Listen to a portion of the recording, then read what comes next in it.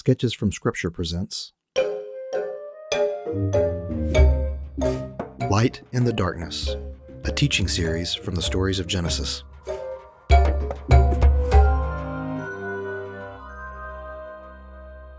Light in the Darkness is a teaching series by me, author and filmmaker Paul Andrew Skidmore. In this podcast, we'll be exploring the narrative structure and style of the book of Genesis as context for better understanding of Scripture. This will help us trust more in these scriptures by demystifying them, taking the stories from the perceived realm of mythology or spiritual mysticism or religious fairy tale and putting them on the ground where they belong. Real words written by real people about real events in real places, all pointing us to a very real God. I hope this podcast scatters your darkness and makes the great light abundant in your life. If you enjoy this podcast, please share it with others.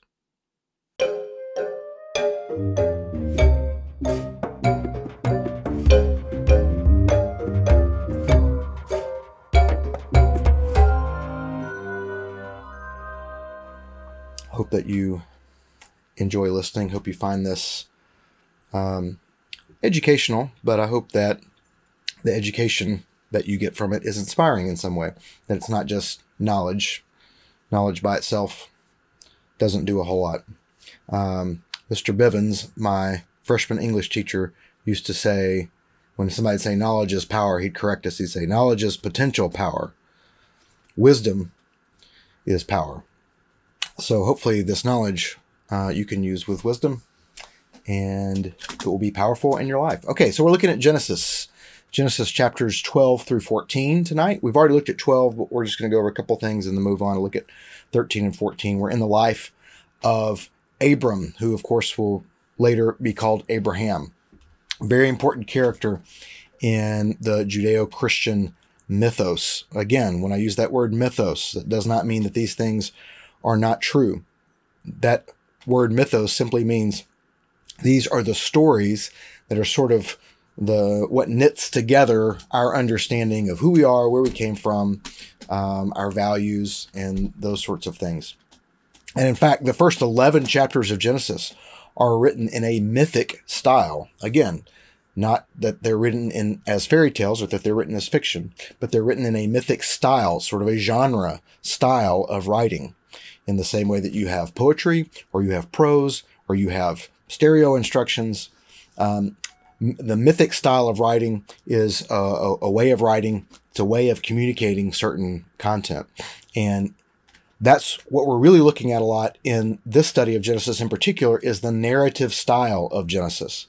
So a lot of this content, you may be learning some new content, and that's great. A lot of this content may be things that you've heard before. But I'm trying to stitch it together with the storytelling style, because it is the storytelling style that is communicating something new that maybe you have not picked up on before. So hopefully a lot of the new things that you're learning are coming out of this idea of the storytelling style. And I'll have a couple of important things to say about that a little later. So quick review: Genesis 1 through 11. Genesis 1, creation. Genesis 2, creation of man and woman. Genesis 3, the fall, the beginning of sin. Remember, Genesis is about beginnings, right? So you got the beginning of man and woman, the beginning of sin. Cain murders Abel, so you got the beginning of murder. Then you've got the lineage of Seth in Genesis 5. Genesis 6 is Noah. Genesis 7 is the flood. Genesis 8, the flood subsides. Genesis 9, the rainbow and Ham's offense, where Canaan is cursed. Genesis 10, you got Noah's lineage. And then Genesis 11, you've got the Tower of Babel, followed by a more descriptive lineage of Shem, showing us that this is through Shem that God's people will be born. And all of Genesis chapters 1 through 11 starts with the beginning of everything known to man and drills down until we get to one guy, and that's Abram.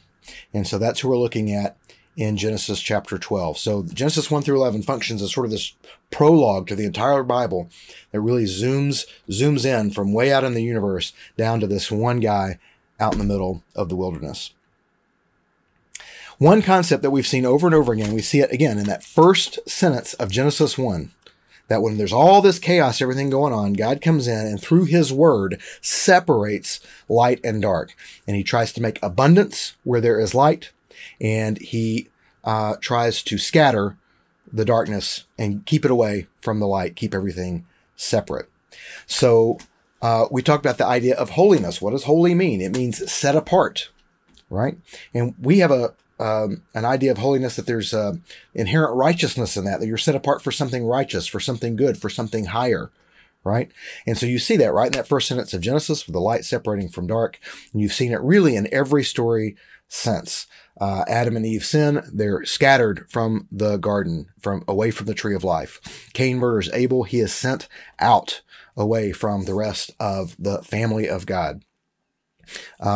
Noah is saved as the rest of the world is obliterated so that this remnant can be saved and then abundance can come from it. When Ham sins, he is scattered and sent away. Canaan is cursed, slave to his brothers forever. And on it goes. Tower of Babel, a microcosm of all these stories that we've seen thus far. So holiness is a big concept, even though the word holiness never appears. That idea of being set apart, being separated, is a big theme already in Genesis from the first sentence, and it continues. Another thing that we've seen a lot of is this idea of the family of God with all these lineages. Right? So these aren't just, okay, this person over here and this person over here and this person over here. No, this is the family of God. These are the people that God made and blessed and chose. And we're following that family and we're staying with that family. Very important. So the overall theme that we hear in Genesis essentially is remove yourself from the wicked world and be a blessing to me and to all people. David Young at North Boulevard had a sermon series, and it was called Apart from the World for the Sake of the World. And it referred very much to, he was referring to some New Testament passages, but it refers right here to this blessing that we see God giving Abram in chapter 12, which we looked at a couple of nights ago. So let's pick up there in Genesis chapter 12 with this idea of apart from the world for the sake of the world. Remove yourself from the wicked world and be a blessing to me and to all people, God says. So in Genesis chapter 12 here, this comes right on the heels of the Tower of Babel story. So in Babel, they wanted to build that city. Remember, cities are a place made out of fear. Cain goes away, builds the first city out of fear. He's afraid, so he builds a tower and he builds a wall. And then everybody else comes in there and they build walls around that and they build walls around their homes and ceilings on their homes. It's all about fear in Genesis, in the storytelling. So we have Babel. They build the city out of fear, and then they decide they do that because they want to make a great name. In this blessing in Genesis chapter 12, you see God right away. What the Lord offers Abram is, I will give you a great name, right? He says that explicitly. I will make you a great nation and I will bless you and I will make your name great. So the thing that the men tried to claim at the city of the building of the Tower of Babel, we see the Lord offering Abram, this humble shepherd. Another thing that I want to point out is how much time passes here. So the Lord gives this blessing to Abram at the beginning of chapter 12. You will be a great blessing. You'll bless, through the whole earth. All the clans of the earth through you shall be blessed. And we learn that Abram is 75 in the next verse, that he's 75 years old. How long does it take before this promise is fulfilled? All right, some of you who know some scripture probably saying 25 years because you know that Abram is 100 years old when Isaac comes around. But consider, that's only the beginning of the answer to the promise because the whole world isn't blessed through Isaac. It's through Abram's seed, through Abraham's seed. So there's Isaac, and then there's Jacob, and then there's Jacob's sons. And then you have the story of Joseph and everything that happens in Egypt. And then the whole family moves to Egypt, and then they're there for centuries. And then Moses has to call them out 400 years later. So you could say, okay, well, maybe it's, 500 or 600 years before this promise is really fulfilled. But isn't it really fulfilled in Jesus? And so now you're talking, over a millennia later, right? And isn't it really only going to be fully fulfilled at the end of time? And it's been 2,000 years and time marches on. And so how long has it been since God has promised this to Abram, and how long for it to be fulfilled? Kind of goes on your definition of fulfilled. But the minimum is 25 years. 25 years before it even begins to see the glimmer of a real answer. So imagine God makes a promise to you right now. Now take your age and add 25 years. I'm 41. I would be 66 before the beginning of the answer would start to show itself.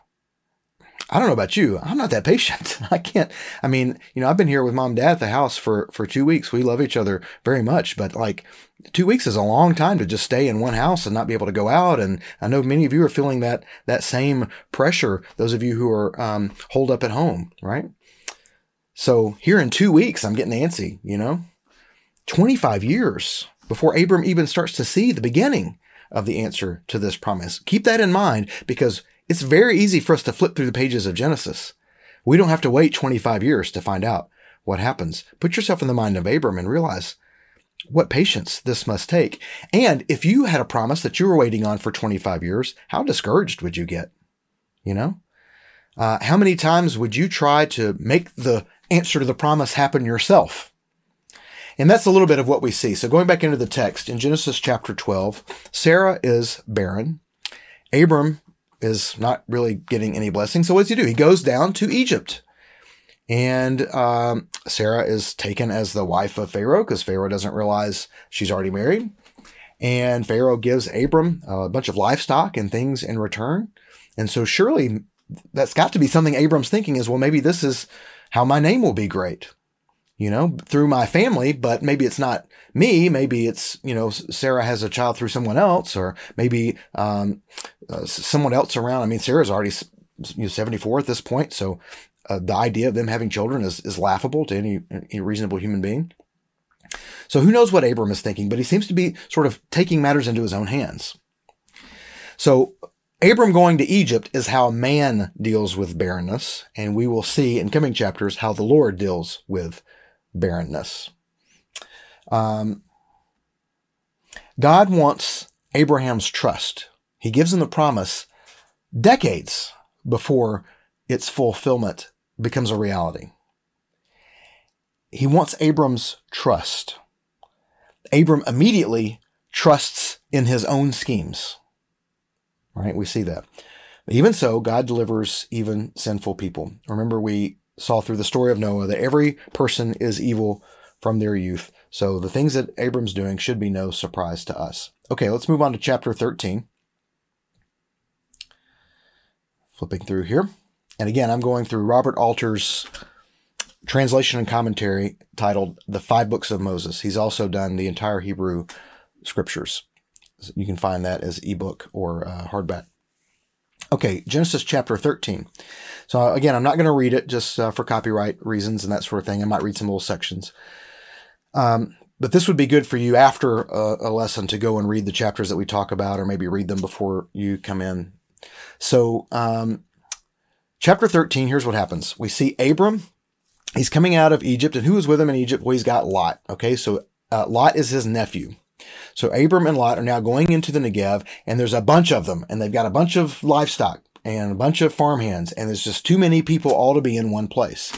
And so Abram says, hey, and let's look right here in verse, somewhere around verse 8 or 9. He says, let's not have there be any contention between you and me, between your herdsmen and mine, for we are kinsmen. Is not all the land before you? Pray, let us part company. If you take the left hand, then I shall go right, and if you take the right hand, I shall go left. And Lot raised his eyes and saw the whole plain of the Jordan, saw that all of it was well watered before the Lord's destruction of Sodom and Gomorrah, like the garden of the Lord, like the land of Egypt, until you come to Zoar. And Lot chose for himself the whole plain of the Jordan, and Lot journeyed eastward, and they parted from one another. Abram dwelled in the land of Canaan, and Lot dwelled in the cities of the plain, and he set up his tent near Sodom. Very often, episodes in Genesis will end on sort of this foreboding note, kind of like a TV show ends, like with a cliffhanger, where you want to come back next week and see what happens.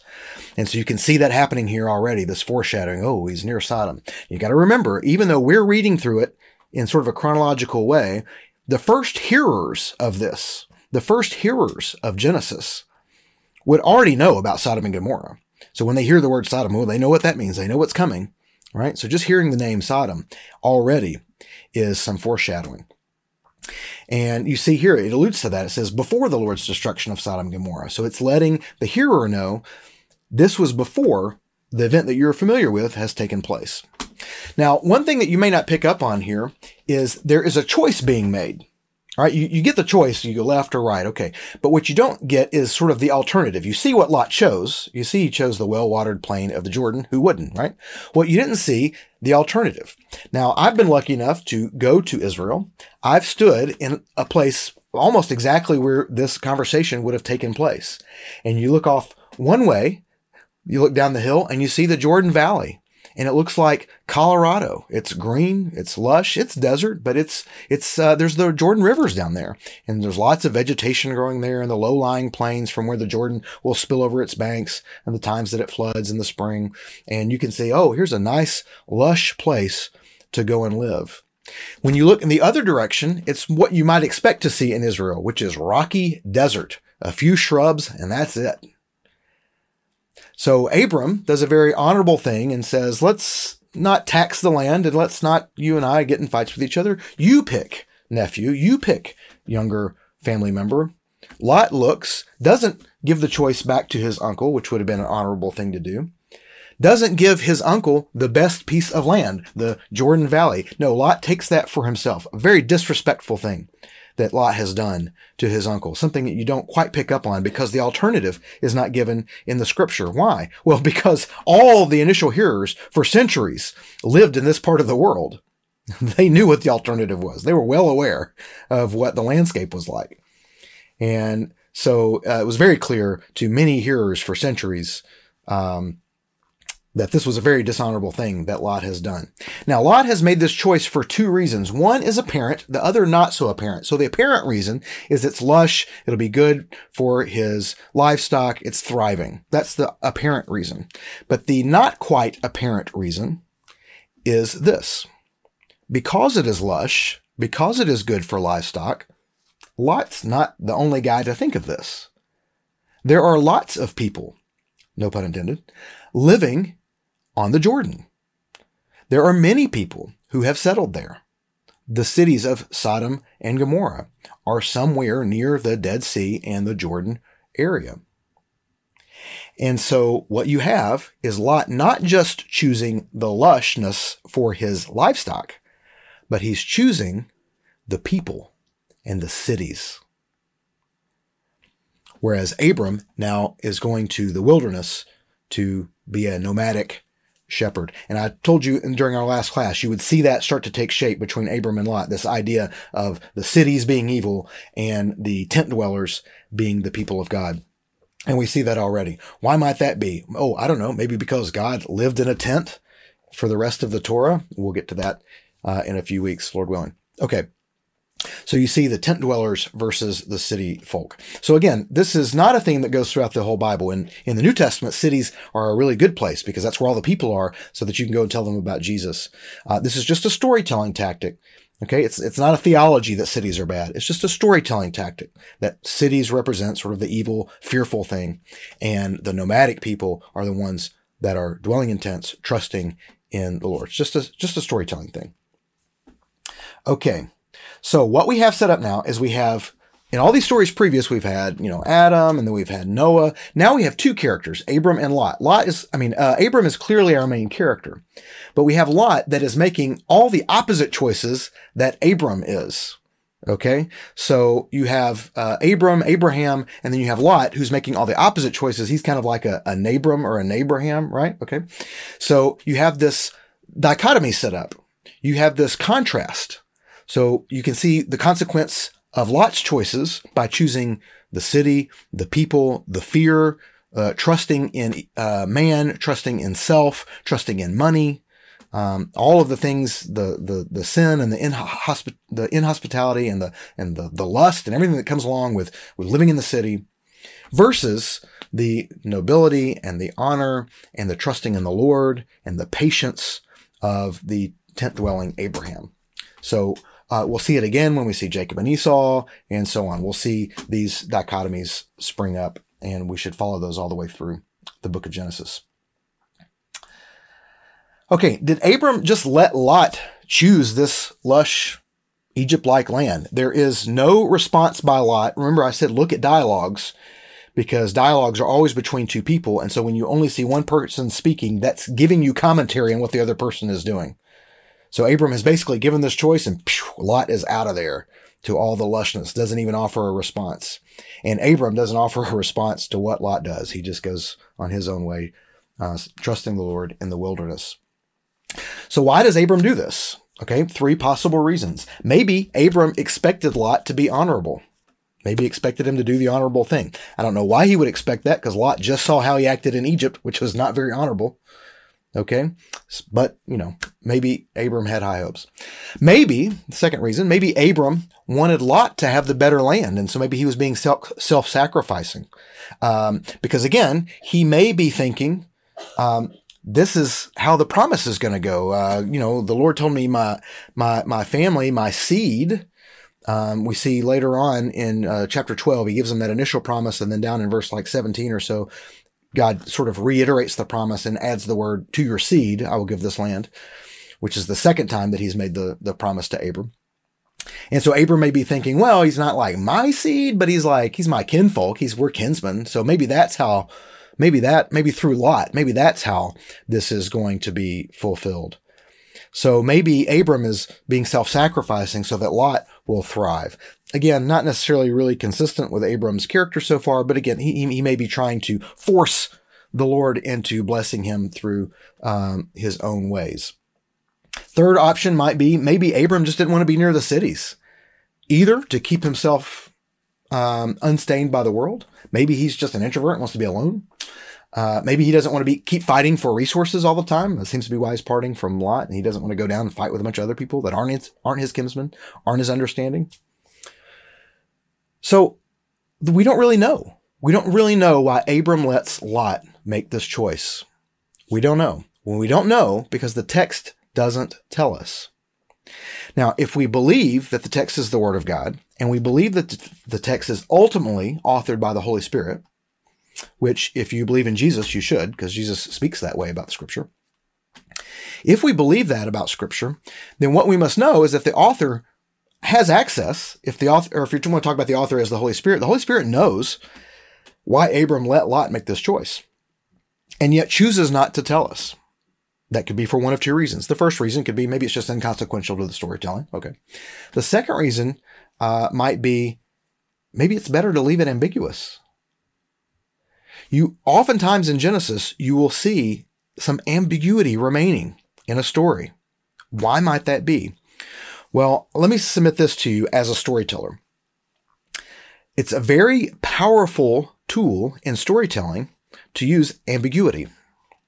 I have a story that I wrote called The Darkness Rolled Over Her. It's about a woman named Gwen, and you learn in one sentence that she is a veteran. If you don't really learn much about that, the story's not really about that. What the story is about is that she is depressed and lonely and is contemplating doing something drastic. So anyone reading, even a male who reads, they know, okay, the character is a woman and she's got a couple points here in her backstory. But I leave a lot of her backstory ambiguous so that even a male reading it can associate with the things that she's going through. Even someone who's not in such a dire position as her can associate with the loneliness and depression as she describes it. By leaving it ambiguous, I allow the reader to put themselves better in the eyes and the mind, the thinking of the main character. So there's a cartoonist named Scott Adams. He does the Dilbert comic strip, and he's actually a trained hypnotist, and he's done a lot of teaching on persuasion lately. And one of the things that he says about persuasion, he refers to his own comic strip, Dilbert. Okay, many of you listening are probably at least familiar with what the comic strip is, workplace humor comic strip. You can find it in your newspaper. What is the name of the company that Dilbert works for? It's never mentioned. Well, what industry are they in? It's never mentioned. Well, okay, with his pointy-haired boss, I mean, that guy has a name, right? No, they just, my dad's always called him the pointy-haired boss. I don't even know what he's called, but he has no name. And Adam says that's very intentional because as soon as the boss has a name, it's no longer your boss. As soon as the company has a name, it's no longer your company.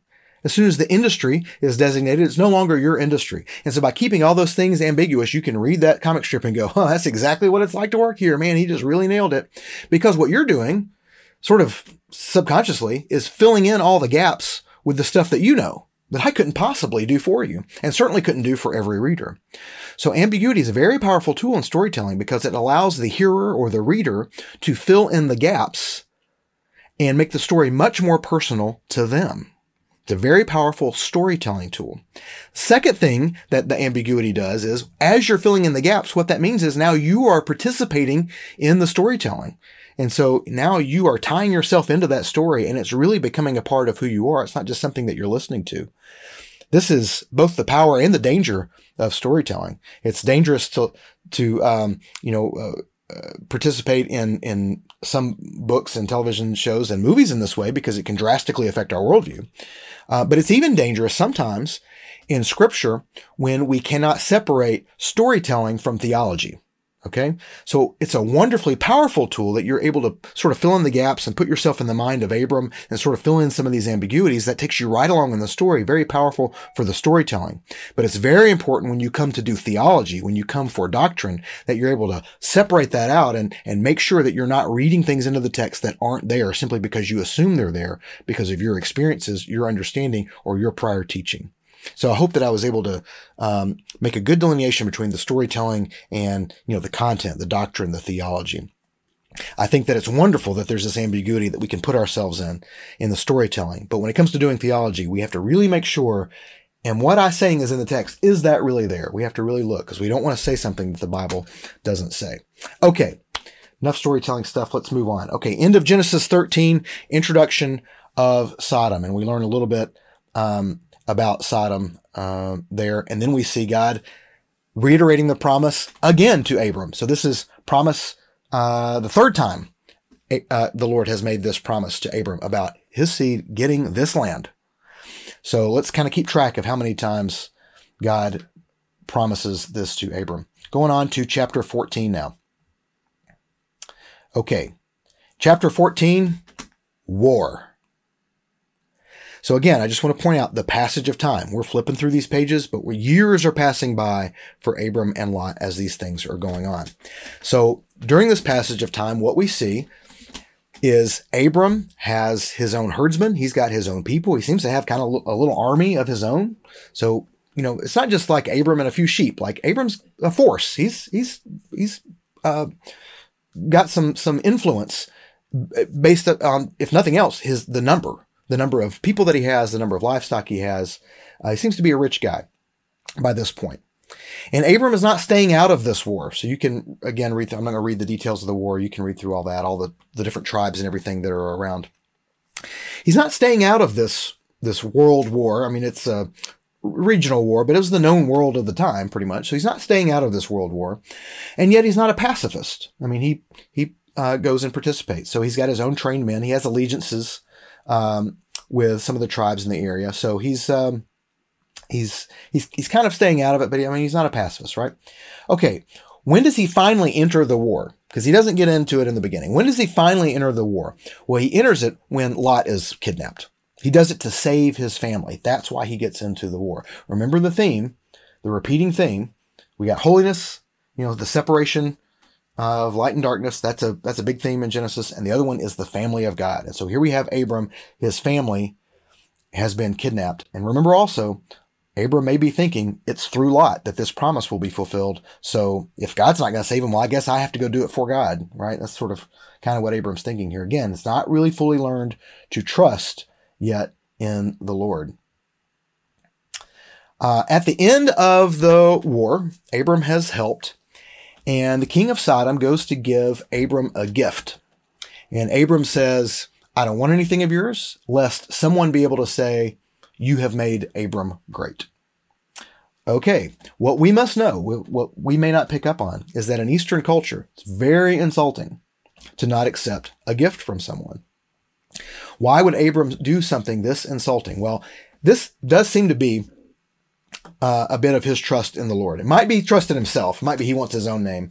But remember, the Lord is the one who has promised to make his name great. So it seems to be kind of a trust in the Lord. In fact, he opens his speech there in around 21, 22. I raise my hand in oath to the Lord, Abram says to the king of Sodom. that I won't take anything of yours. So this does seem to be Abram trusting the Lord, at least in some way. Maybe he feels more confident now because Lot is back in his hand. So, so we see Abram maybe possibly beginning to trust the Lord at this point. Okay, so now we get to this very interesting thing that happens here. As Abram is coming back from war, he meets this guy named Melchizedek. And let me read to you a little bit just about Melchizedek, just a couple of verses, so around verse 18 or so. And Melchizedek, king of Salem, brought out bread and wine, for he was priest to El Elyon. That is just an English transliteration of the Hebrew. El Elyon just means God the Most High, right? And he blessed him, and he said, "Blessed be Abram to El Elyon, possessor of heaven and earth, and blessed be El Elyon, who delivered your foes into your hand." And Abram gave him a tithe, or a tenth, gave him a tenth of everything. So, all right, who is this Melchizedek guy? Abram voluntarily gives a tenth to him. What we see with Melchizedek is that he is a king priest. So he is the king of Salem, but he was also priest to God Most High. And so this is now sort of even a new name now for the God that we recognize as the creator back from a few chapters ago, right? And this appears to be Abram's God as well. So this is the same, the Lord, that we've been seeing throughout. So Melchizedek is a king and a priest. He is a king priest.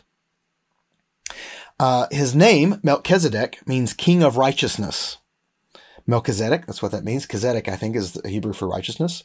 So we have king of righteousness. Melchizedek is king of righteousness. And then he's the king of a place called Salem. And Salem, of course, you've heard the Jewish word shalom, which means what? It means peace. So he is the king of righteousness, and he's also the king of peace. King of righteousness in his name, and king of peace by the name of the city that he is king over. And he's also a priest to God Most High.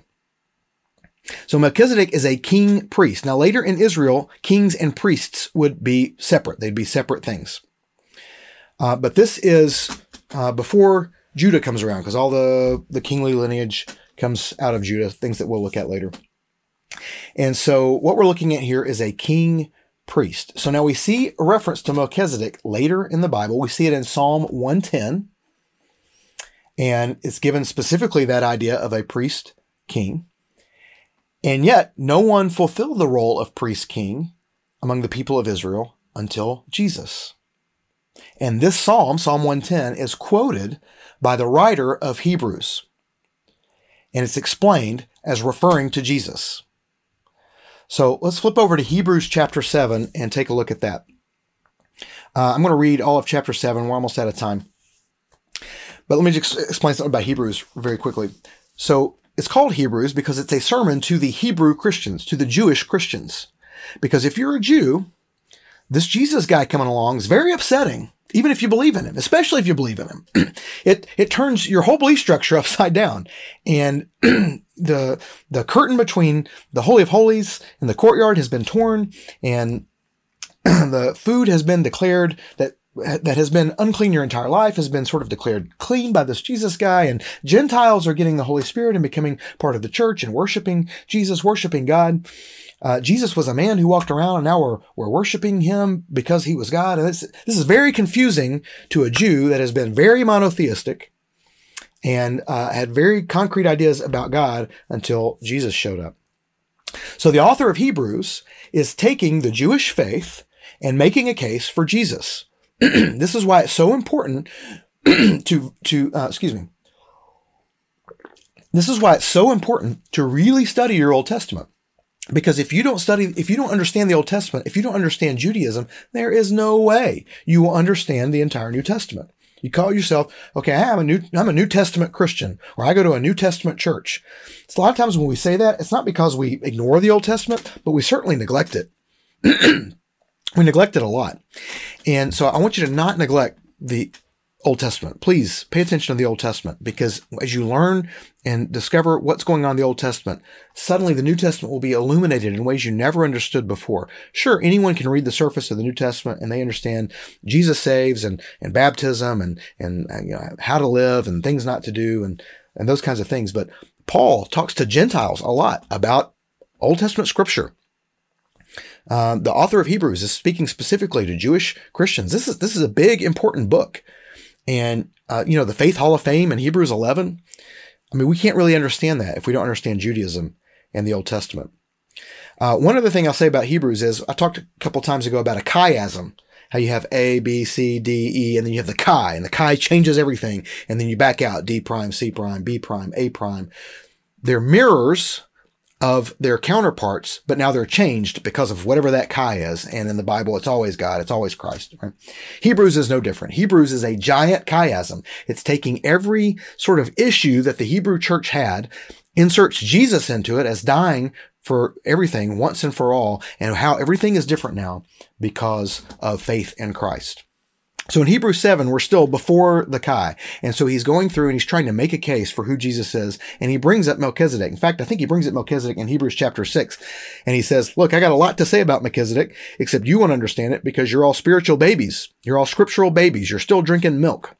So now I've got to sit here and tell you all about Melchizedek, things you should already know. So here's Hebrews chapter 7. And I'll be reading from the Christian Standard Bible. And this is the author of Hebrews in the sermon to the Jewish Christians. For this Melchizedek, king of Salem, priest of God Most High, met Abraham and blessed him as he returned from defeating the kings, and Abraham gave him 1/10 of everything. First, his name means king of righteousness, then also king of Salem, meaning king of peace. Without father, mother, or genealogy, remember, there's no genealogy for Melchizedek in all of Genesis. Having neither beginning of days nor end of life. I don't think the author here thinks that Melchizedek came out of nowhere and lived forever. He just means in the story, he just comes out of nowhere. It's just sort of assumed that he's always around and he disappears, never to be heard from ever again. Having neither beginning of days nor end of life, but resembling the Son of God, he remains a priest forever. Now consider how great this man was. Even Abraham the patriarch gave 1/10 of the plunder to him. Abram is showing him honor in this action, right? Continuing verse 5, the sons of Levi who received the priestly office, remember it's the Levites that are the priests later in Judaism, have a command according to the law to collect 1/10 from the people. So the people have to give 1/10 to the Levites, and the Levites are still in Abraham's loins at this point, and Abraham's giving 1/10 to Melchizedek. That should show you how important Melchizedek is. We'll skip on down to verse 11. Now, if perfection came through the Levitical priesthood, for on the basis of it, the people received the law, what further need was there for another priest to appear, said to be according to the order of Melchizedek, and not according to the order of Aaron? So again, the author is saying, hey, if we've got the Levitical priests, why does Psalm 110, which he goes on to quote, why does that say we need a priest in the order of Melchizedek rather than a priest in the order of Aaron? Well, we've already got priests in the order of Aaron, and those essentially aren't good enough. We need a priest in the order of Melchizedek. And so he explains from Psalm 110 how this is referring to Jesus. And so I'll skip on down to verse 22. Because of this oath, referring to the oath in Psalm 110 that we will, that Jesus will be a priest in the order of Melchizedek forever. Because of this oath, Jesus has also become the guarantee of a better covenant. Now, many have become Levitical priests since they are prevented by death from remaining in office. But because he remains forever, he holds his priesthood permanently. So, you know what? Levites, they die. Jesus lives forever, holds the priesthood permanently. Verse 25. Therefore, he is able to save completely those who come to God through him, since he always lives to intercede for them. Praise God for that. Verse 26. For this is the kind of high priest we need. Listen to the words he uses here. Holy, innocent, undefiled, separated from sinners, and exalted above the heavens. If that's not Genesis 1 language, I don't know what is. That's the themes of Genesis right there in that verse. Hebrews 7, verse 26. Continuing on, 27. He doesn't need to offer sacrifices every day, as high priests do, first for their own sins, then for those of the people. No, he did this once, Jesus did this once for all time when he offered himself. For the law appoints as high priests men who are weak. But the men who are evil from their youth, right? Men who are weak. But the promise of the oath that Jesus will be a priest in the order of Melchizedek, the promise of the oath, which came after the law, appoints a son who has been perfected forever. So much from Genesis wrapped up there in Hebrews chapter 7. So Levi is in Abraham's loins when Abram bows to Melchizedek. So Melchizedek is even greater than Abram. Thus, the need for the Hebrew author to make Jesus even greater than Melchizedek. By the way, it also kind of gets around the fact that Jesus is a priest without being a Levite. Because, Jesus is from the tribe of Judah. So according to Jewish law, he couldn't be a priest. So the author of Hebrews says he doesn't have to be a Levite. He's bigger than Levites because he's a priest in the order of Melchizedek. He's explaining that to people that have a problem with Jesus not being a Levite and being called a priest. And so look at what is happening here. Look at Jesus and how he echoes the things that we've seen in the story. Remember that God brought him out of Egypt, right? So Abram has come out of Egypt. Remember in the New Testament, in the Gospels, you brought my son out of Egypt, right? You see Jesus going down with Mary and Joseph to Egypt for safety. Remember that after Jesus' baptism in the Jordan Valley, he chose the wilderness, just like Abram. Remember that like Abram, Jesus chose to rescue his family from the war of the world. Remember that like Melchizedek, he is the king of righteousness and the king of peace. Remember that at the last day, he will rule in the New Jerusalem as both high priest and king, as a priest king. And because he is more than an appointed man following the law with the blood of goats and cattle, but rather he is a son who has been made perfect forever. What I'm trying to show you here is the entire Bible is about Jesus. So you can't say, well, I just read the red letters. I just do what Jesus says. I got news for you. The whole Bible is about Jesus. And if you want to fully understand Jesus, you've got to read the Old Testament. You've got to mine the Old Testament. You've got to understand the storytelling of the Old Testament. And I hope that this lesson series is helping you do that. So I hope that you'll spend some time with Jesus tonight or this afternoon, tomorrow morning. I hope that you'll spend some time with Jesus, and I hope that will bring you a greater sense of his righteousness and what you can learn from that. And I hope it'll give you a great sense of peace in this tumultuous time. Sketches from Scripture is a production of Parabolas, the production company of author and filmmaker Paul Andrew Skidmore. Subscribe to this podcast and more at skidmore.substack.com.